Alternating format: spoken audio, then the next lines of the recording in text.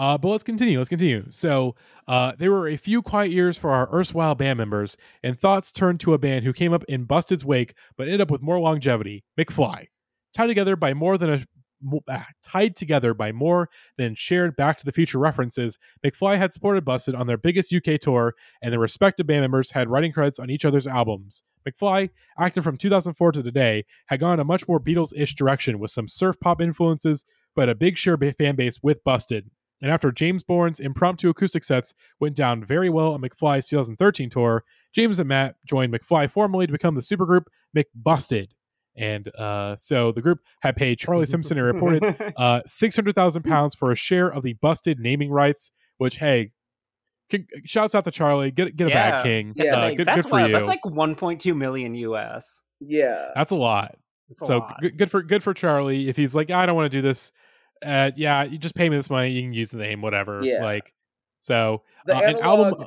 Yeah, like the analog here is like the relationship between SR-71 and Bowling for Soup.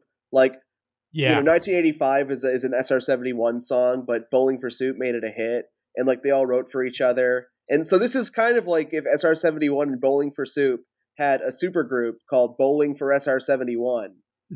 Yeah. I'm trying to think if there's a more like Blink like comparison. I mean, this is just like Matt Skiba.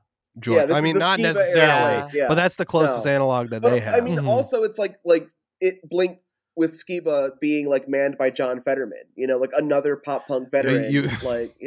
It's not John Fetterman. That's the guy from Pennsylvania. That's goddamn. Holy shit! I keep fucking saying that. Oh my god!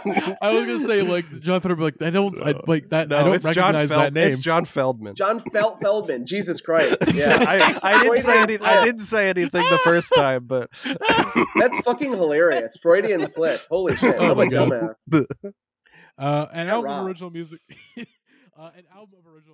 followed.